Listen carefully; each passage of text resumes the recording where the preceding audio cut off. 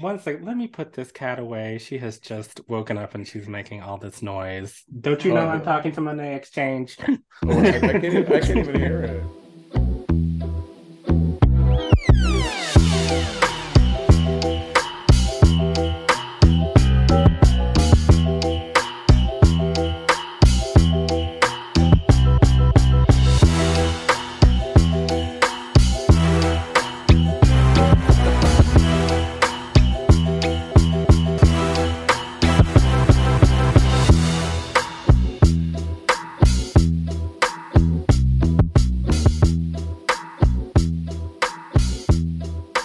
Oh my goodness gracious, scorekeepers, we're back. It is time for another episode of The Score.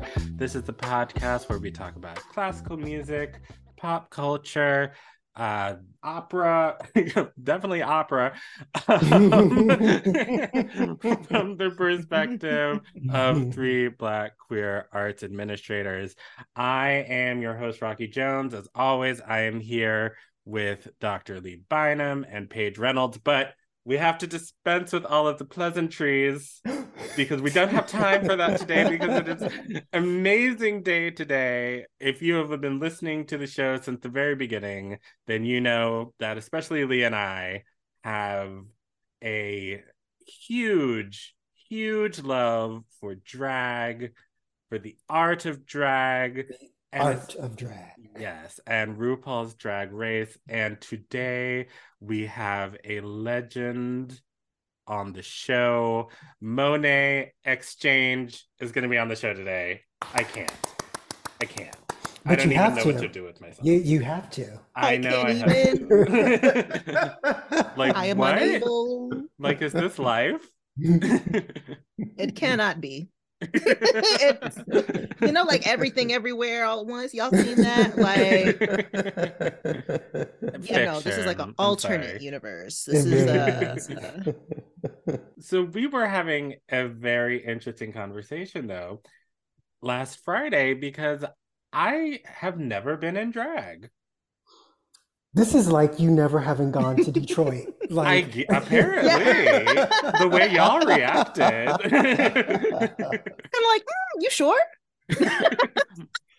With those cheekbones, never, not once. You stop. Oh my God.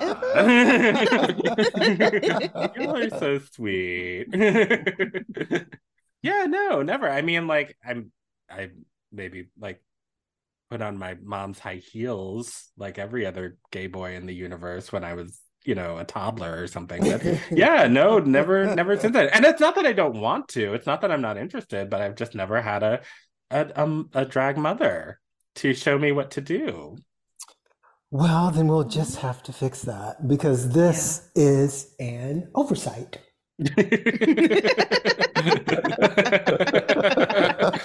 I feel like now I have two, which is very exciting. So, I mean, what are we thinking though? So I definitely think we need to put some hair on you with some height. Okay. I like that. Yes, that is definitely part of the plan. Also, some sparkle in your garment. I think we definitely need that. I think we're going to go with some generous padding. We will create a new silhouette for you. Do I need generous padding though? I mean, I feel like I'm pretty peak. You've been hitting the gem kind of hard, so we are going to make sure that you have all of the curves and shapes that will create an illusion about the person you are. I will not mention the drag name that you suggested to me last Friday that was vetoed by one and all. But I was going for more like a fun, campy sort of thing. The look on Pablo's face to me said everything that we needed to know. Like, that name is clearly not going to fly with America. Yeah, I did whole well, sweetie. Did whole well.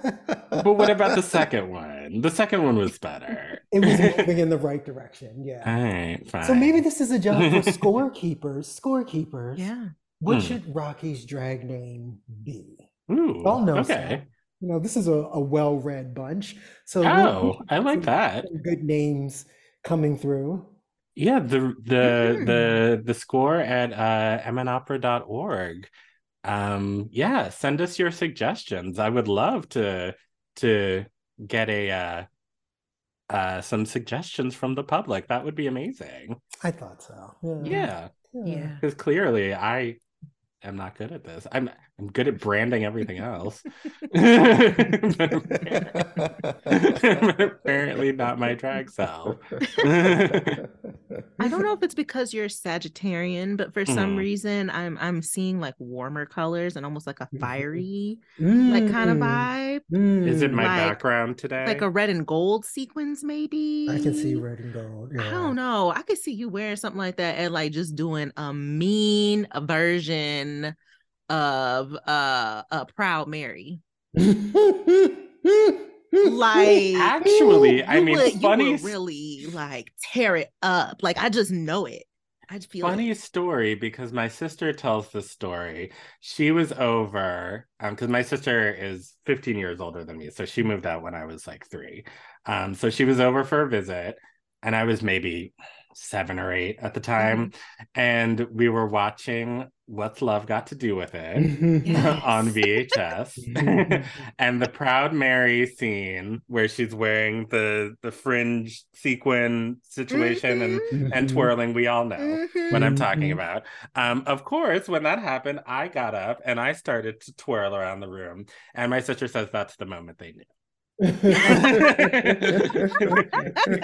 My mom just looked at each other and we're like, oh, okay. Yeah.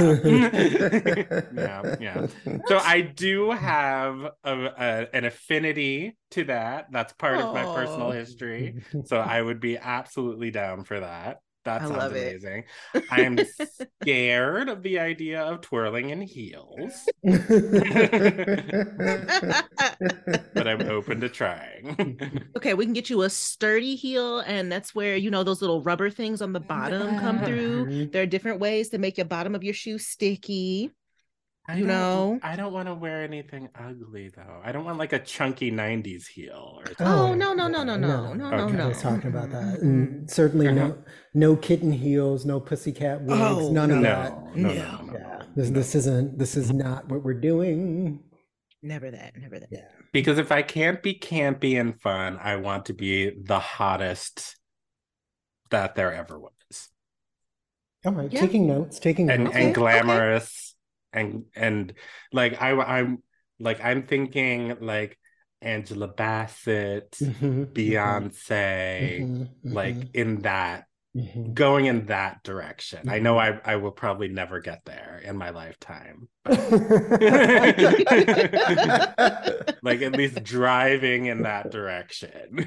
Well, your references are right, and that is, a good 86% of the battle, in my opinion. Yes, okay. Well, I'm excited. I am too. Me I too. love a project. I love a little styling, little art Mhm. direction. Mothers shape me, mold me.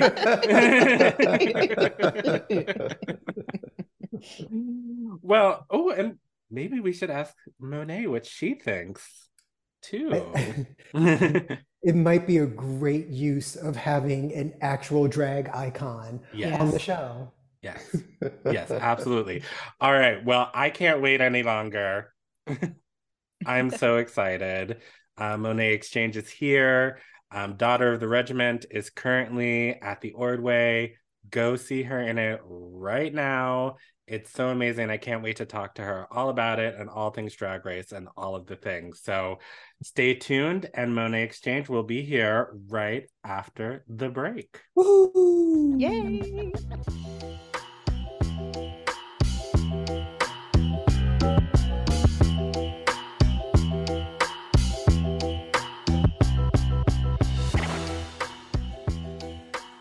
All right, and we are back. And let's just get to it because we are so excited to have our next guest on the show today, a legendary legend, born and bred in New York City, The amazing, fabulous Monét X Change is an entertainment spitfire and the first Double Crown winner from RuPaul's Drag Race, having earned the title Miss Congeniality on season 10 and became the first Queen of Color inducted into the Hall of Fame after winning All Stars 4. Known for delivering energetic and show-stopping performances, Monet's showmanship reflects a tireless work ethic. After RuPaul's Drag Race, Monet released a debut EP called Unapologetically and traveled around the globe with her one-woman show, Call Me by Monet, as well as hosting and performing in the Work the World Tour. And of course, we all remember All Star 7, where she was the runner-up. Amazing, incredible work. Since hosting her talk show, The Exchange Rate, produced by Yahoo, Monet has been focusing her oftentimes sociopolitical humor as the co-host of the popular podcast Sibling Rivalry with co-host Bob the Drag Queen, and has begun co-hosting a new podcast with the legendary Lady Bunny called Ebony and Irony. But we are so excited because right now she is joining us in Minnesota at the Ordway Center for the Performing Arts through February 12th. You can catch her as the Duchess of Krakenthorpe and Donizetti's Daughter of the Regiment. We are honored. We are so excited. Welcome to the show, Monét X Change. Yay! It's also freezing cold. It's very cold here in Minnesota. Yeah, we ordered you up a polar vortex. We couldn't do the snow. I know. I was like, this is crazy. I went to Barry's this morning and the temperature was like -7 outside. I was like, black people should not be living in this type of situation. Yeah, well, that's a big reason why Lee got out. yeah. It feels against every fiber of my being sometimes, not gonna lie. Yeah, for sure. Well, you're the one that grew up here, so and it still doesn't feel right. Okay. You know, I'm from New York, and people are like, "Oh, well, you're used to the cold," and I'm like, "Yeah, but in the Midwest, it's like different. It's like a bone chilling cold. It's just very different than East Coast temperatures for sure. It's also the wind, and it's the lack of humidity. There's just no moisture in the air. There's no lotion on Earth. It's the kind of cold that like literally takes your breath away when you walk out the door. Like I don't think people understand that. Yeah, agreed. Well, as cold as it is, we are so happy that you're here. And so I guess my first question is, you know, we all saw you on All Star 7.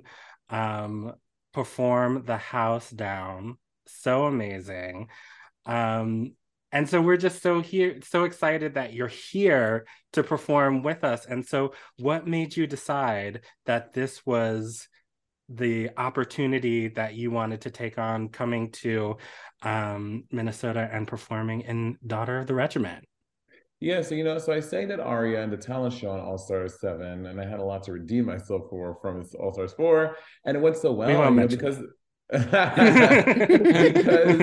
it was so well received. I had so many people like positively reaching out about it, and by the time I sang Viraviso on there, it just opened up a whole new world of different opportunities. And when Ryan Taylor, who is the director here in Minnesota, reached out to me via my friend Laquita Mitchell, I was like, you know what, this is like the perfect little role to dive back into classical singing and opera singing, because, you know, I have not had a voice lesson since I graduated Westminster in 2012. Wow. So there was a lot of work to do to get back to the level of these amazing singers that you have that occupy the opera space and that are here in the show. So I was like, this role is just one aria and like 2 scenes. I was like, I can handle this. And it's going really well. We had the opera, we had the Vondel probe the other day with the orchestra in the theater, and it was really great to sing with the orchestra again. It was very lovely. I'm very happy to be back. Yes, and we're happy to have you. Thank you. I'm really curious about what your journey to classical music was in the first place, and do you see ways that it like informs or interacts with who you are now, your performance now as Monét X Change?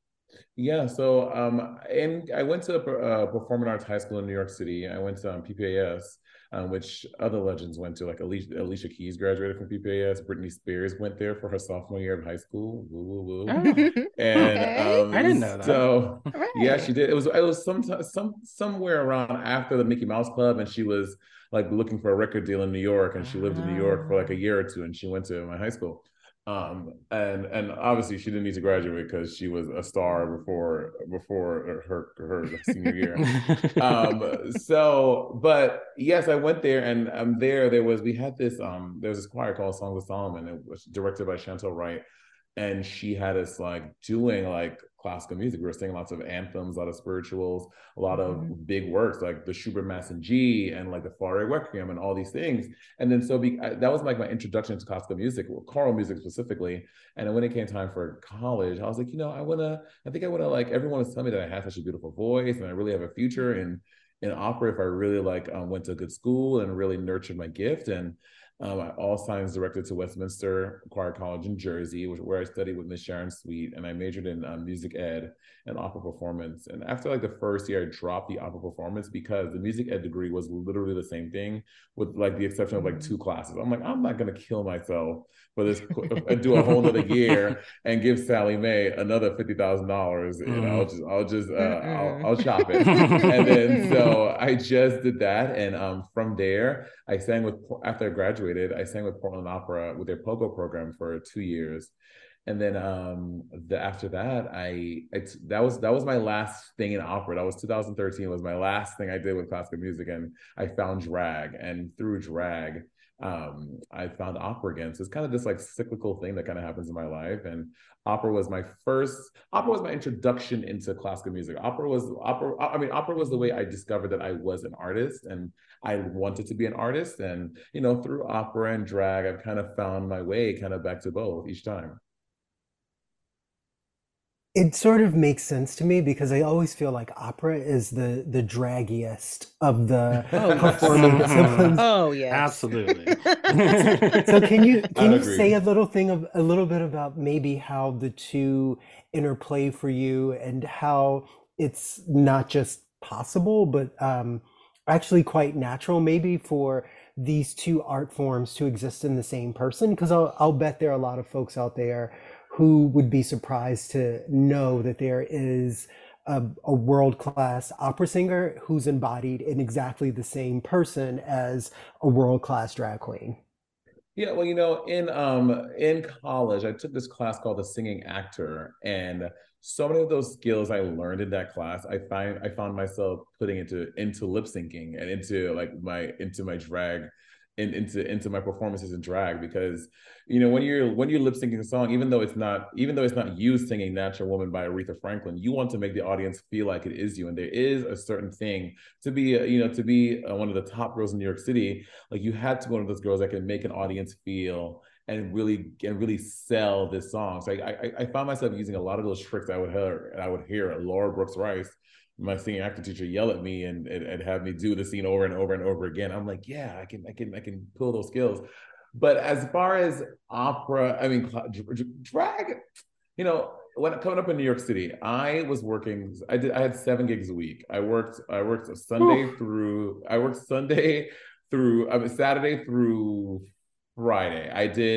Saturday through Thursday. I did a gig every night of the week, Sunday through Thursday, and on Saturdays I had 2 gigs. I would do brunch and then I would do a gig at night. And keeping up with that schedule, and also finding time to practice, and also getting enough water and getting enough sleep and talking on the mic for 3 hours every night, like I found it very hard to maintain my classical stuff with that schedule. But now, post RuPaul's Drag Race, I'm very grateful and lucky to work enough that I can, choose my schedule and balance it out a bit more. But when I was trying to come up and make my way in New York City, it was hard to balance it too. Oh, and I also had a church job where we would have choir rehearsals on Wednesday night.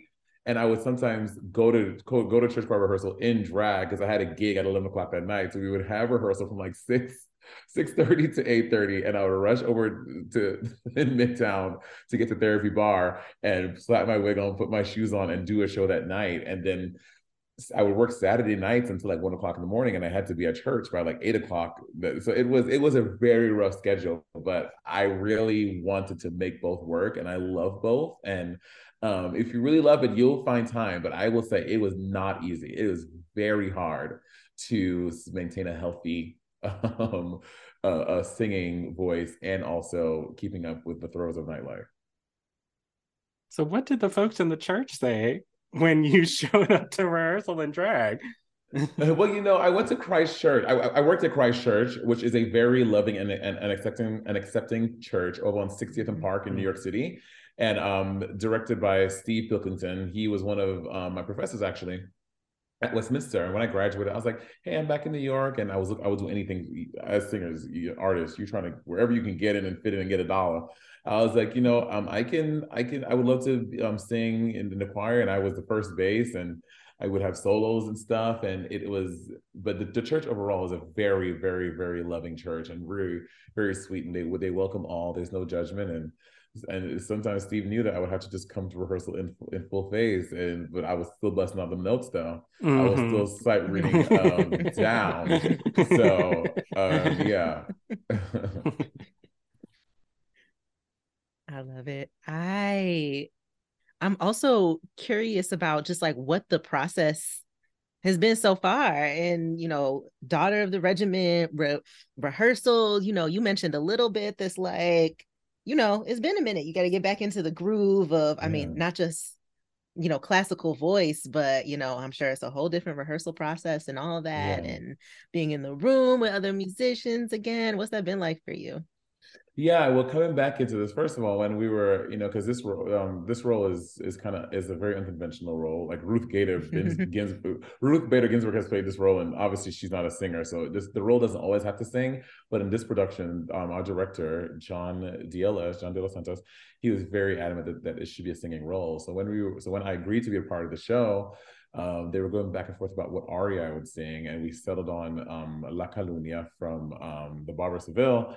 And I've never sung this aria before. I didn't know this aria. So when they found it out, I busted out my old bass aria book from college, and thank God the aria was in there because it's one of the bass standards. And I took out my old IPA notes, and I went through all the language, and I was IPA stuff, and I went to go get translations and make sure I know what the heck I'm singing about. So it was like me like pulling out all those skills from a decade ago to make sure that I am doing this right, because I didn't want to come in and it'd be like this quote unquote star role and then like half-assing it and it being not great. I wanted to really give it my all and do the best that I can. And so I did that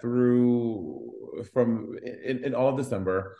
And then I came here December 27th after Christmas, and I met with Mario Mata, who is who's one of the head coaches here. No, sorry, he's not the head coach. His title, I keep on forgetting. Head of music.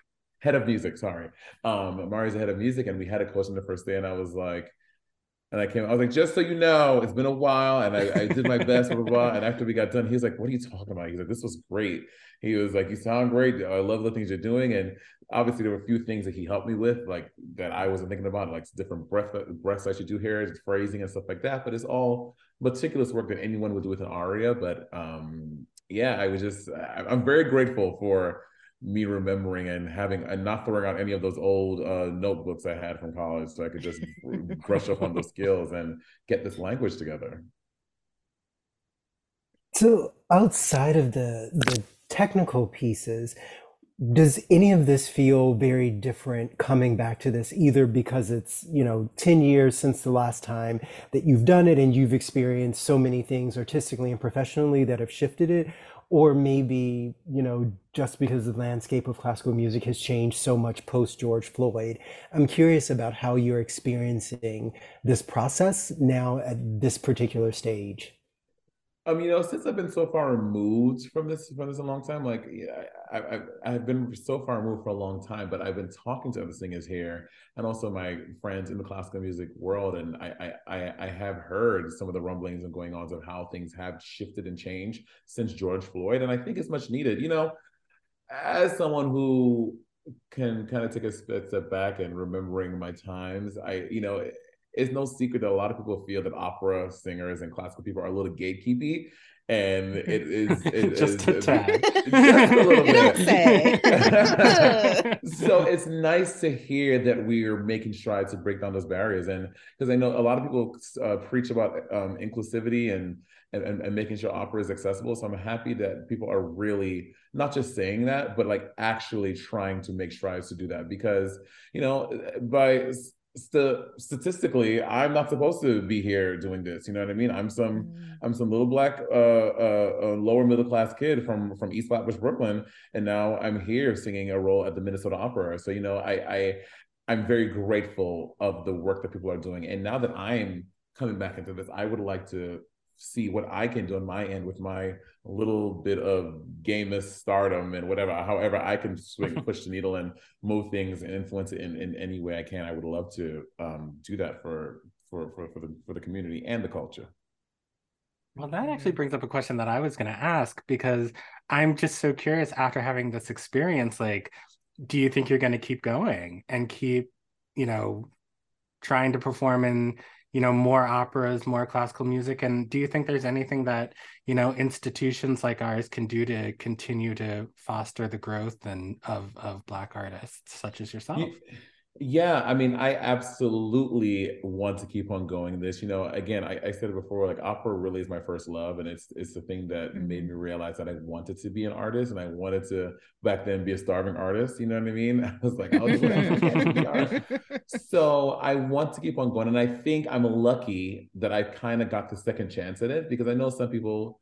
A lot of us spend a lot of this money on these degrees, and we end up working for medical sales or in something that we did not. There's something so far away from what we went to school for. So kind of happy that I kind of got this like second shot at something that I love to do, and so I don't want to take that for granted, and I want to work hard, but I also want to pay my dues and not just get opportunities because of who I am, but what my talents are and what those are affording me to get. So I want to do the work that way. And yeah, there are already some rumblings about some future things. One of my dreams, because my favorite opera is The Magic Flute. Love The Magic Flute because of Deanna Damrau and her and the one she did in that is one of I mean, in college I must have watched that video easily. I contributed to about a third of those billion views on YouTube for sure. So in my mind, there is a world where there is this like drag Zoroaster versus like the Queen. It's just like Queen versus Queen. I'm like, what director or who's gonna take this production on of this like ridiculous over the top Queen versus Queen, Zoroaster versus the Queen of the Night, like freaking Marvel Endgame, like that. Like I think it can be so fierce. So I'm hoping that opportunity presents itself sometime in the future for sure. I hope so too. Do y'all hear that? Do y'all hear that? That sounds amazing. Hello, right? Hello, opera administrators. Do you hear this opportunity right here? Like even like all the priests are in drag, and Zoroaster is a drag, and the Queen of the Night. Obviously, she's like. I mean, it would just be like, because I think that's what opera needs. Like, we need to show because I feel like younger people want to get involved in opera. But they, again, to go back to the gatekeeping thing, they feel like there's no space for them there. And I feel like if we tug on their creativity a little bit, like in LA Opera, I went to go see this really cool production of Lucia, like set in like the 2000s this season. I was like, oh my God, it's like, again, I love Lucia. It's one of my favorite operas, but to see it set in this really cool way with like a Ford Pinto and like a Ford F-150 and like it just makes it just a little more exciting. Like those same arias, we can still gasp and gag at the mad scene, but it just feels a little fiercer when she has an iPhone in her hand too. Like I think that we can do work to make these very, very, very old productions and these old arias, make them fun and exciting and new again. I love that. Yes. I feel like there's a lot opera can learn from drag. There's a whole lot that opera can learn. And I want to go back to. Oh no, go ahead.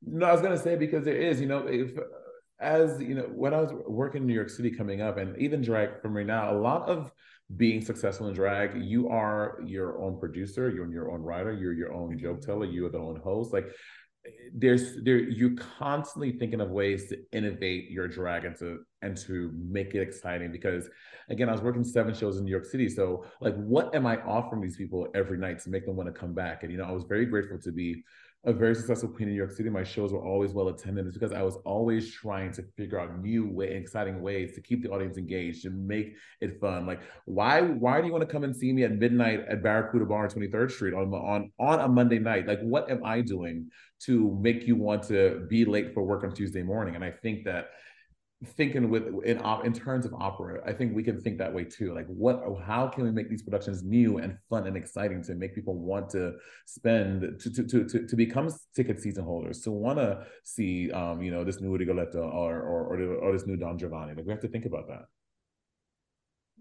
Ooh, if I had a nickel for every time I was at Barracuda Bar.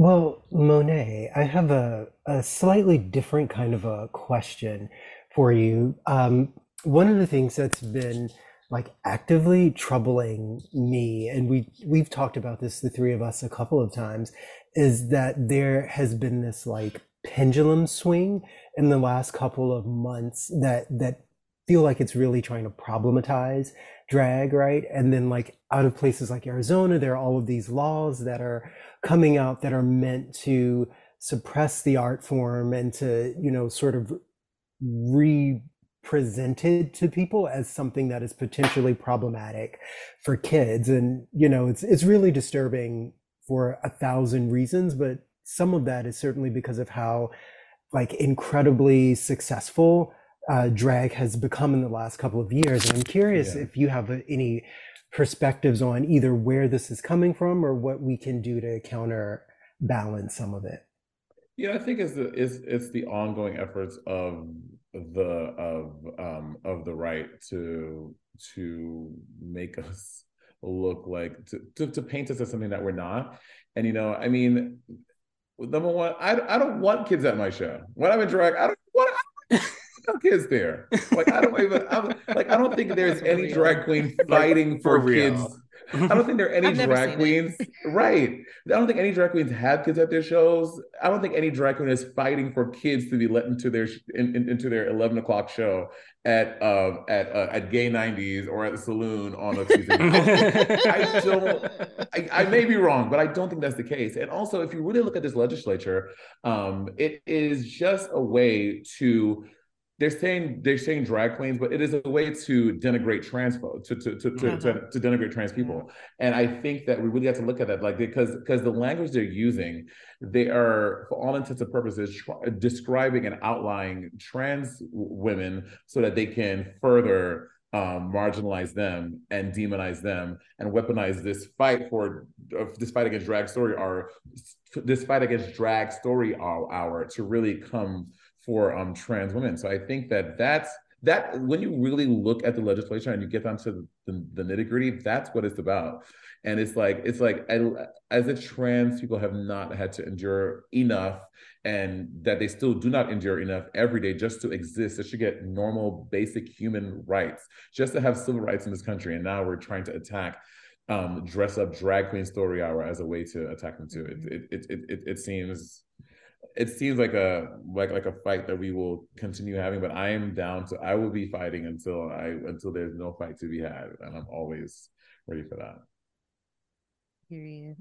Also, the insidiousness of kind of trying to just paint drag as like something that's inherently sexual, and just inappropriate. And first of all, that's not even where it started. And if you consider some of the most beloved stories that have some form of a man playing a woman or a woman playing a man or someone just extremely altering their appearance in some way, that's drag. And like, so to paint into something else is The other day, 46 men were arrested in Frisco, Texas, all part of this like sex trafficking ring with like with like minors and whatever. They were like volunteer firefighters, high school teachers, a youth pastor, a pro hockey player, a hospital director of operations. Not one drag queen was among this list of 46 men arrested for sex trafficking minors. So I think that is a big indicator of like what's really going on here, who we should be really who this fight is against really. Absolutely. And I saw a tweet the other day that was like, kids nowadays every month do active shooter drills at their school. I think like they can handle being told what drag is and what exactly. Exactly. It's just it's ridiculous. Like, what are we gonna ban like performances of 12th Night now?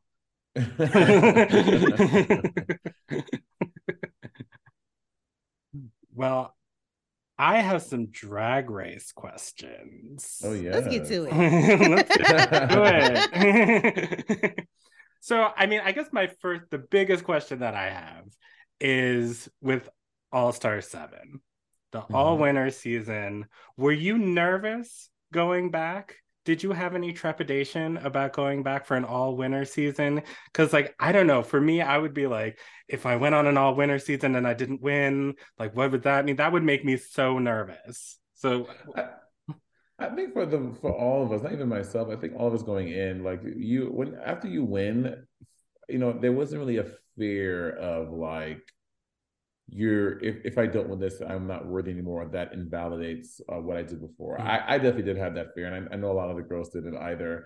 And yes, I wasn't really scared to go back. I mean, I didn't want to win, but I wasn't afraid of not winning because I'm so grateful for what my career is and what I'm doing already off, not including All-Star 7. So it would just be like a little extra icing on top. I wasn't going back for any type of validation or anything I needed like that. So I wasn't scared at all. I was really confident in going back in. That makes a lot of sense. That makes a lot of sense. It does. I mean, I'm curious because I mean, you mentioned earlier how opera and classical does have the reputation of being exclusive or kind of snooty, uppity, or sometimes just boring. But I wonder, like, with your choice to perform an aria in that moment, like, what was happening in your decision making? Like, what made you know that was the moment to bring it out? And were you just like completely confident that just like, yeah, I'm gonna clear it? Or were you just like, I don't know if this is gonna land. I don't know how they're gonna feel. Well, so we knew that we were going to do a talent show, so we all like came with like what we're going to do ready for our talent. And the episode before, they were like getting doing the last minute checks to make sure we're okay for our talent. And I was originally going to do this R&B song from this upcoming project I have coming out, and then like the day before, I was like, you know what? Actually, I'm not going to do that anymore. I want to sing an aria. And they were like, oh, do you have the music? I was like, no. You changed the day before? Yeah, the day before I changed it. And they were like, well, what were you going to sing it to? I was like, well, can you guys find me an orchestral track for the opera Vira Viso from La Sonambula? They're like, I don't think we can do it in 24 hours. I'm like, I believe in you guys. I know you guys can. And like all the day before, they were like coming back, like we were on set filming, and they were like pulling me out of the room. They're like, how about this one? I was like, no, that's not it. And they were coming back and forth, back and forth. They finally found it. And when you do the talent show, your track has to fit within 65 minutes. It can't be longer than 65 minutes. So when we got the track, I had to like do some cuts, and we had to like speed it up so that it would all fit in 65 seconds. And I did that because I was like, you know what? No one has ever sang opera on Drag Race, and I want to be I love being the first to do something. And I just knew that is what I wanted to do and what I needed to do. And I'm very happy I made the decision.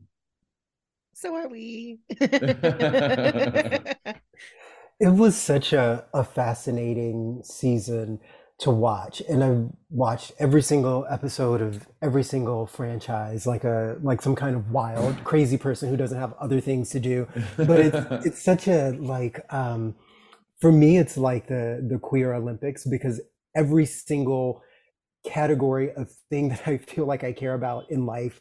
The hair, the makeup, the clothes, the heels, the lip syncing.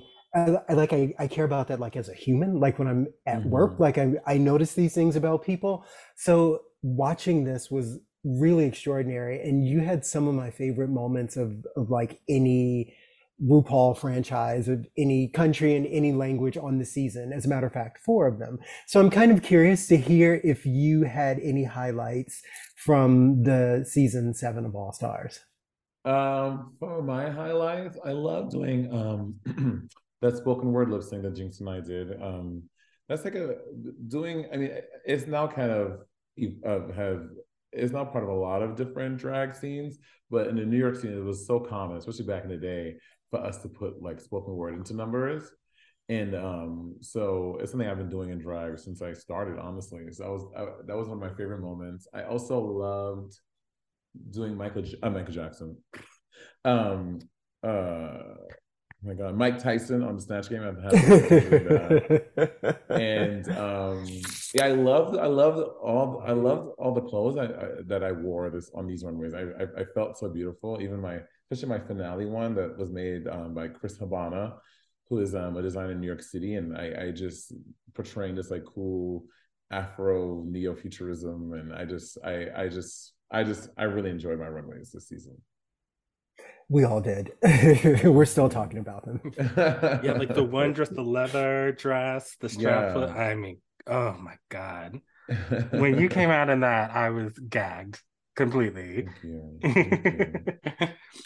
So I'm curious, like between like season 10 and then All Stars 4 and All Stars 7, I mean, obviously we've got to see the evolution of your artistry, just incredible looks, incredible performances. So what can you take us through just sort of some of the things that you learned between season 10 and All Star 7? Did you get any, advice from Rue or any of your other sisters, or like what has that journey been like? It's definitely been one of growth, obviously, because it's been this is 6 years now since season 10. And I think that the first time you go on the show, for me, it was season 10, and you like watch yourself back, like you see how other people view you. And, some people go on the show and like they have this preconceived notion of how they want to present or what they think or who they think they are. And, Bob had done the show before me, and he was like, when you go on Drag Race, like, don't try to like be someone else. I was like, what do you mean? He's like RuPaul, like he had him to show a girl because he wanted you. Like he wanted Monét. He didn't want this other thing. Like, don't try to be like some like this shady cunty girl or whatever it is. Just like really be you. And I think that advice stuck with me in every iteration of the show I've been on, whether it be season 10, All Stars 4, All Stars 7, Celebrity Drag Race, Canada Drag Race, all the things I've done in the different franchises. I've always wanted to just be myself, because I mean, the truth is, Kevin Burton, Monét X Change is fierce, and there is only one. There's only one person can be me. So that's what I always wanted to present. So I never really had any like big epiphany going to show like most people do, because they see themselves for the first time. The only thing that between season 10 and All Stars 4, they asked me to do All Stars 4, like, and season 10 wasn't even finished airing yet. We were on like episode 6 or 7 of season 10, and they're like, hey, we're casting for All Stars 4. Are you interested? And I was like when is it filming? And like, you'll have like a month and a half to get ready. And I was like, oh my goodness. God, I was still like touring and traveling and stuff for the first time. Like I didn't really know how to handle all that. And then my assistant Patty was like, well, if you go back, do you think you'll win? I was like, well, I know I'll win. The only thing I didn't have was good clothes on season 10. So I know I can win if I go back All Stars 4. And then so we sat with some designers, and I made that decision to go back immediately. And going back so quickly, I was like, I guess that's all you need on Drag Race, to have a great personality and some cute clothes, and you can win. So that was probably the biggest growth I had in terms of like my mindset and how I needed to do better in the competition. I love it. It was the focus you came back with for me. Yeah. Just like, I know what it was. Notes taken. Notes taken. Well, I'm actually curious about Monét, what your favorite Monét Exchange moment is, but also from everybody. Your favorite. So this is kind of a question. This is kind of a question for everybody. I'm going to go ahead and answer first to give you a little time. My moment is actually not a singular moment. It's more of a collection of moments. For me, it'd be the fake split moment. It gets me every time. It gets me every time. So yeah, not a single moment. Rocky. I was actually going to say the same thing too. Really? Because I think that was the moment, because that was the ball challenge, right? Yeah. And so then like that moment happened, and that's when it was just like, okay, save her. She's a star. Done and done. And then the next one when you came out with the hairspray. Oh, thank you. Yeah, that was all those are things. The fake split thing I used to do in New York all the time. But the hairspray thing, we were like walking to the runway. And I was like, oh God, I need like something like I was like, oh, we're walking to the runway. They had this like utility thing of all these like glue or hairspray or scissors, whatever it is. And I just grabbed the 2 cans of hairspray. I was like, maybe I can use these, and then it just happened at a number. So that wasn't planned at all. That was impromptu. Yeah, it was on the way to the stage. I was oh my goodness. Yeah.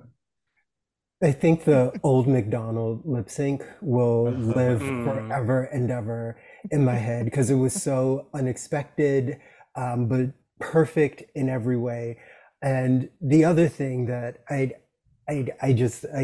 I could actually go on and on and on about this, and maybe I will after you sign out, Monét, so I won't embarrass myself. But like that last lip sync to the Katy Perry song on the All-Star 7, especially like the first 18 seconds or so, and I know that it's the first 18 seconds because of how many times I've rewound it.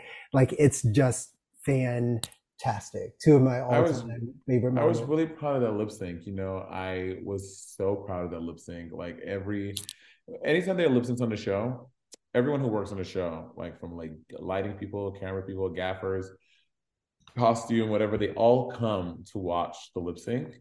Especially this one. This was the last one of the season. So like literally everyone on set came, they were watching it, and they were just like so into it. And I felt like I was at my old, I feel like I was at industry bar in New York City just performing for like a room full of people. It just felt great. And I just had such a good time doing that lip sync. Yeah, it was clear. It was kind of one of those things that was like infectious to watch because of how much fun you were having with it, and also just how beautifully precise it was. I loved every second of it. Thank you. Well, so I have sort of, a related question. So before you signed on, the 3 of us were chatting, and I've never been in drag before. And so, really? Yeah, I know it's weird and it's crazy and it's unexpected, but I'm totally all about it. And so Lee and Paige offered to be my co-drag mothers. And so I'm just wondering, do you have any advice for like a little baby drag queen? I think it's easy to get caught up in like what you look like. I know when I first started putting, like I would to my face, I'm like, oh, I don't look good. I can't go out. And it was always my excuse, like not go out.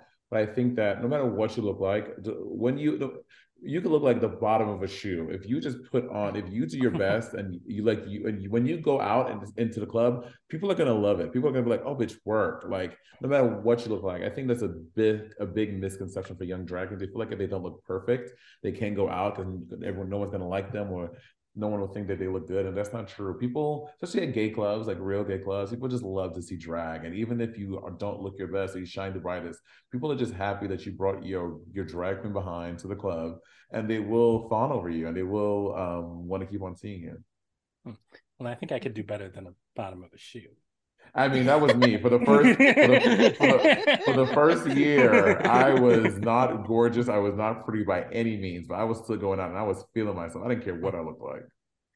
Well, I'm curious, like with the young queens, are you watching the current season that's on season 15? Yes.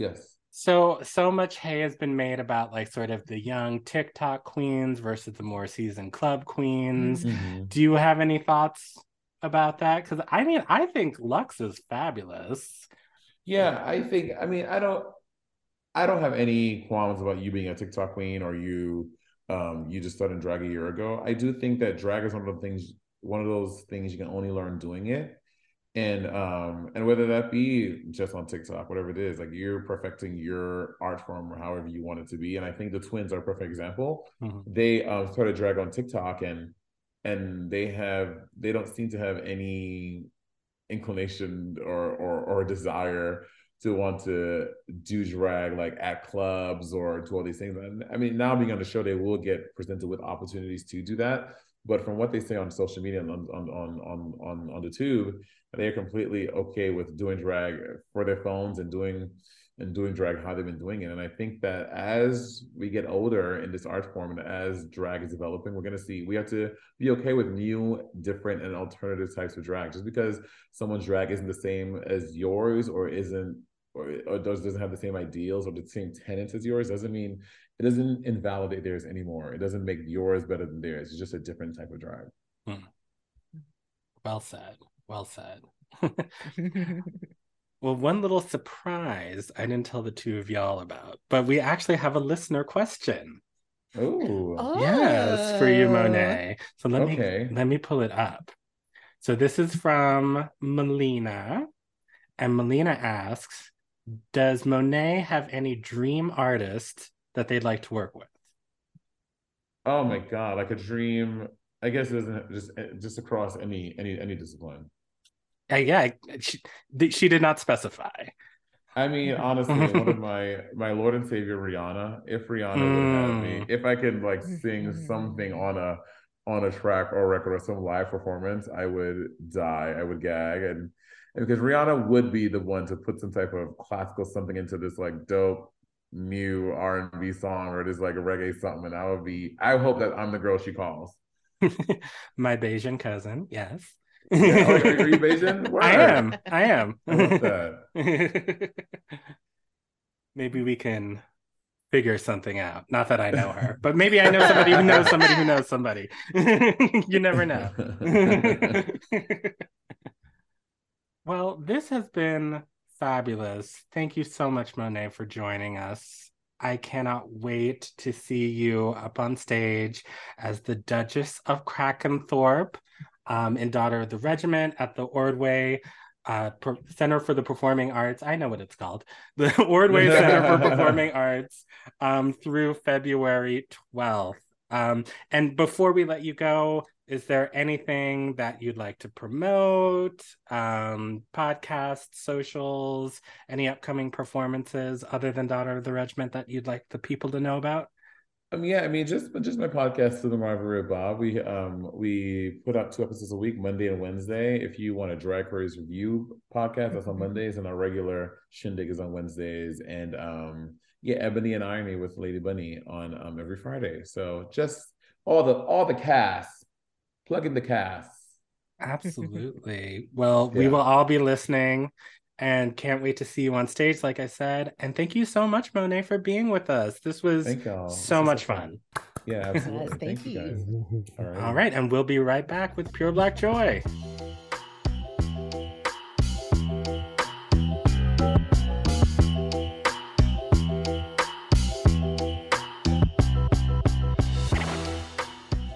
Oh my goodness, can you believe? Can you believe that just happened? My God. Well, big thank you once again to Monét X Change for being with us. I have no words. Yeah, it was extraordinary. How exciting. How exciting. But even more exciting, it's time for our favorite segment of the show. As if that wasn't enough, we have more. It's time for Pure Black Joy. Are you ready, Paige? Ready. All right. And a 1, and a 2, and a 1, 2, 3, 4. It's peanut butter jelly time. Peanut butter jelly time. Peanut butter jelly time. Peanut butter jelly. Peanut butter jelly. Peanut butter jelly with a baseball bat. Peanut butter jelly. Peanut butter jelly. Peanut butter jelly with a baseball bat. Peanut butter jelly. Peanut butter jelly. Yeah, I let you finish. I let you finish this time. Thank you. You're so welcome. You were so welcome. Well, that was beautiful as always. This is Pure Black Joy, where we talk about all of the Black people, places, things, culture, music, food, art that's making us happy this week. And would anyone like to go first? I will. Okay.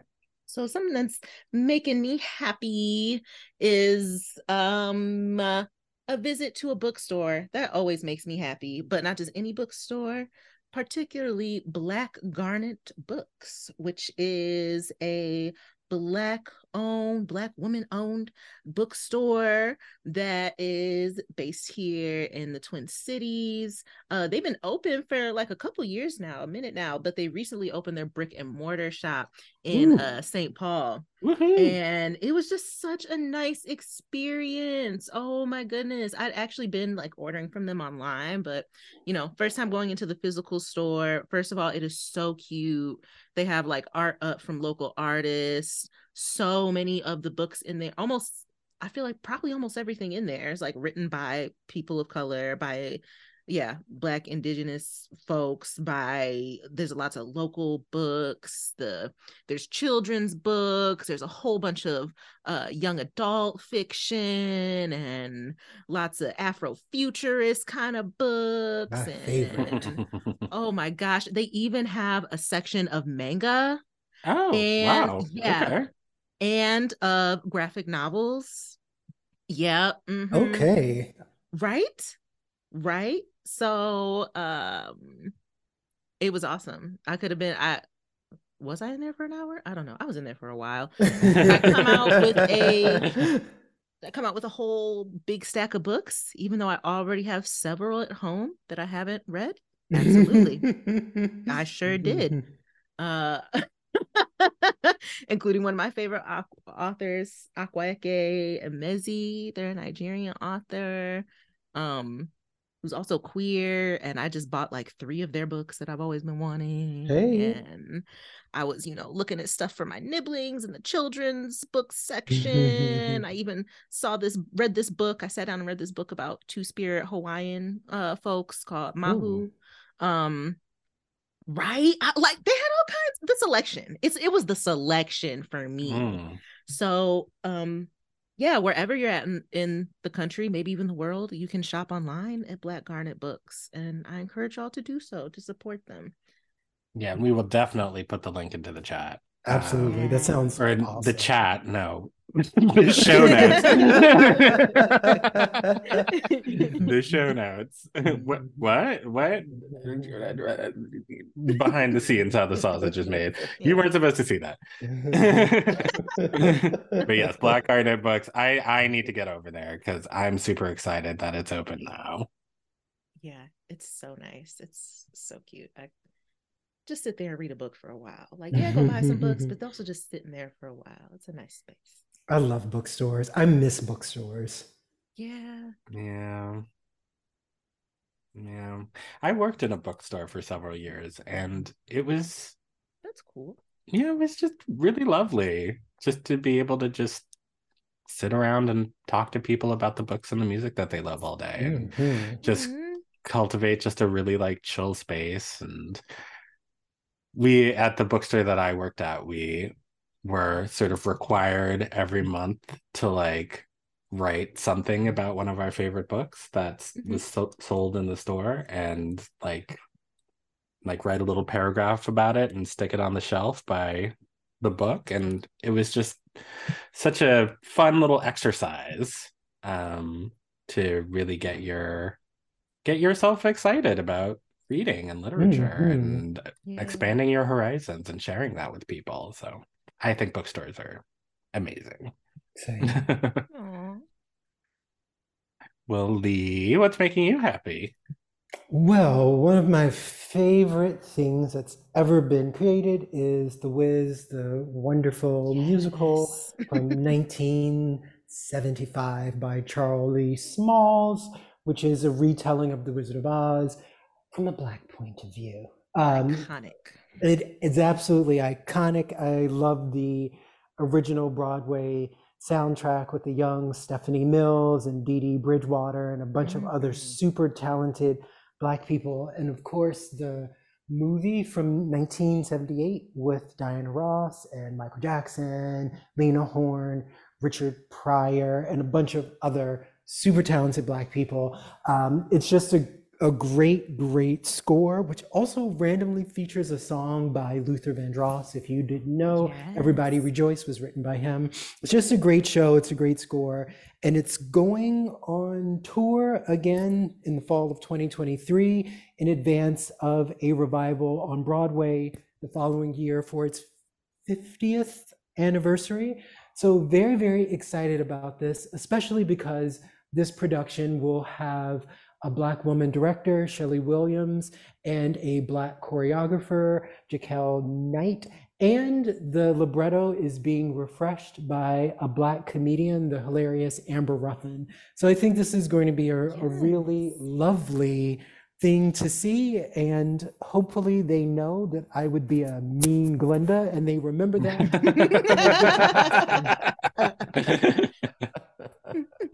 Take notes. Give me my Tony Award and give it to me now. I am so freaking excited for that. That's fabulous. Yes. The Wiz is like my happy place. Absolutely.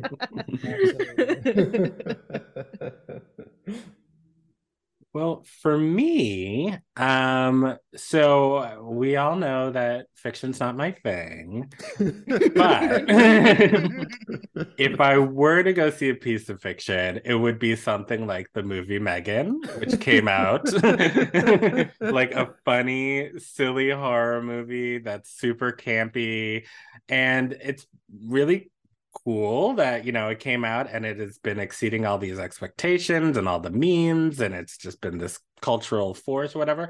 I did not know that that movie was written by a Black woman named Akilah Cooper. So I just wanted to say shout out to Akilah, who's also written all sorts of things. She was a writer on American Horror Story and wrote *Malignant*, which was I was reading about it, and a wild movie last year. I've heard things about that one. I'm like, right? I didn't know that was her. Shout out to you, sis. And now I want to go see Megan, because like that's amazing. And shout out to her, and Megan 2 apparently is coming in 2025. So she is staying booked and busy. Yeah. And getting her coins. So shout out to you, Akilah Cooper. Yeah, congratulations, Akilah. I actually don't ever watch horror movies. Like I frighten very, very easily, and even things that shouldn't be scary to me are terrifying. I never finished E.T., as a matter of fact, from when I was about 6, because it scared the hell out of me. Yeah. Oh, absolutely. So I don't know if I can handle Megan, but after you see it, tell me how scary it is, and if it's not like super scary, if it's more on the side of not scary at all, then I also will watch it. Okay, cool. No, because I feel the same way. I hate horror movies, but I do love reading about horror movies. Which is weird. Perhaps. I don't know, but just like delving into these people's imaginations and all of like the crazy things that, you know, they come up with. But I don't know, Megan just looks so funny. It does look really funny. Yeah, I'm not normally a horror movie person either. I will read horror.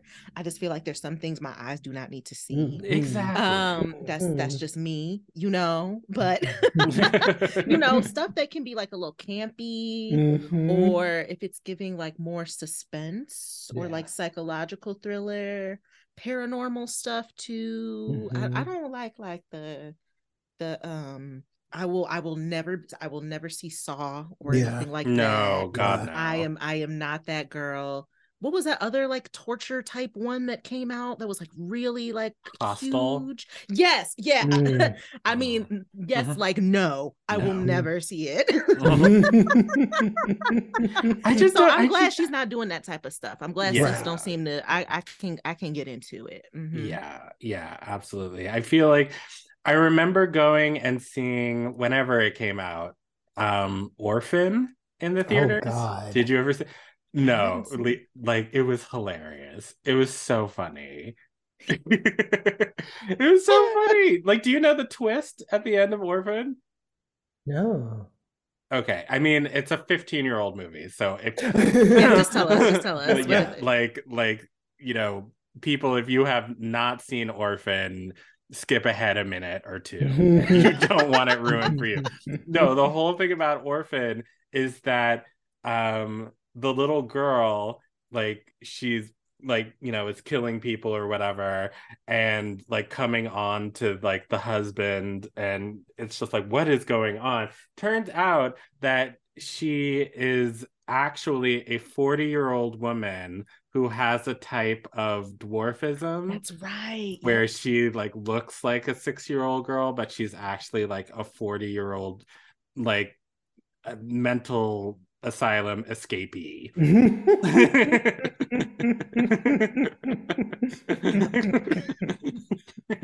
And it's amazing. So I'm thinking, like, Megan has that same sort of flavor of camp that I'm looking for. Or like, do you remember like The Good Son when we were kids with Macaulay Culkin? Elijah Wood, is that it? Mm-hmm. Yeah, I do remember that. Well, if it's more like what Jordan Peele has been doing, then like, because that to me, like, there's an aspect of Get Out that's terrifying. There's an aspect of Nope that is terrifying, but like they're generally fine, right? Like, it's not the stuff that like really sits with me, somebody getting their head cut off, like that kind of thing. Yeah. I'm not here for it. But stuff that's kind of like, hey, America's really scary, isn't it?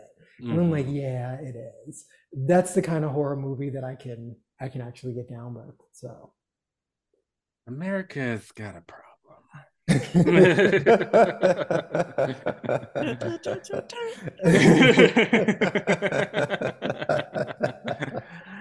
Well, I think that's going to do it for this week. Want to thank Monét X Change profusely once again for being with us, and go see Daughter of the Regiment. I think hopefully there are still tickets available. There's tickets, or hopefully not. I don't know how I feel about that. Anyway, go see Daughter of the Regiment if you can. And as always, subscribe on your podcast app of choice. Leave us a review on Apple Podcasts. Leave us 5 stars. Tell all of your friends about us. Write to us at thescore@mnopera.org if you want to weigh in on what my drag name should be. And nothing untoward, please. Keep it polite, please. Thank you. And I think that's it. Any words of wisdom before we go?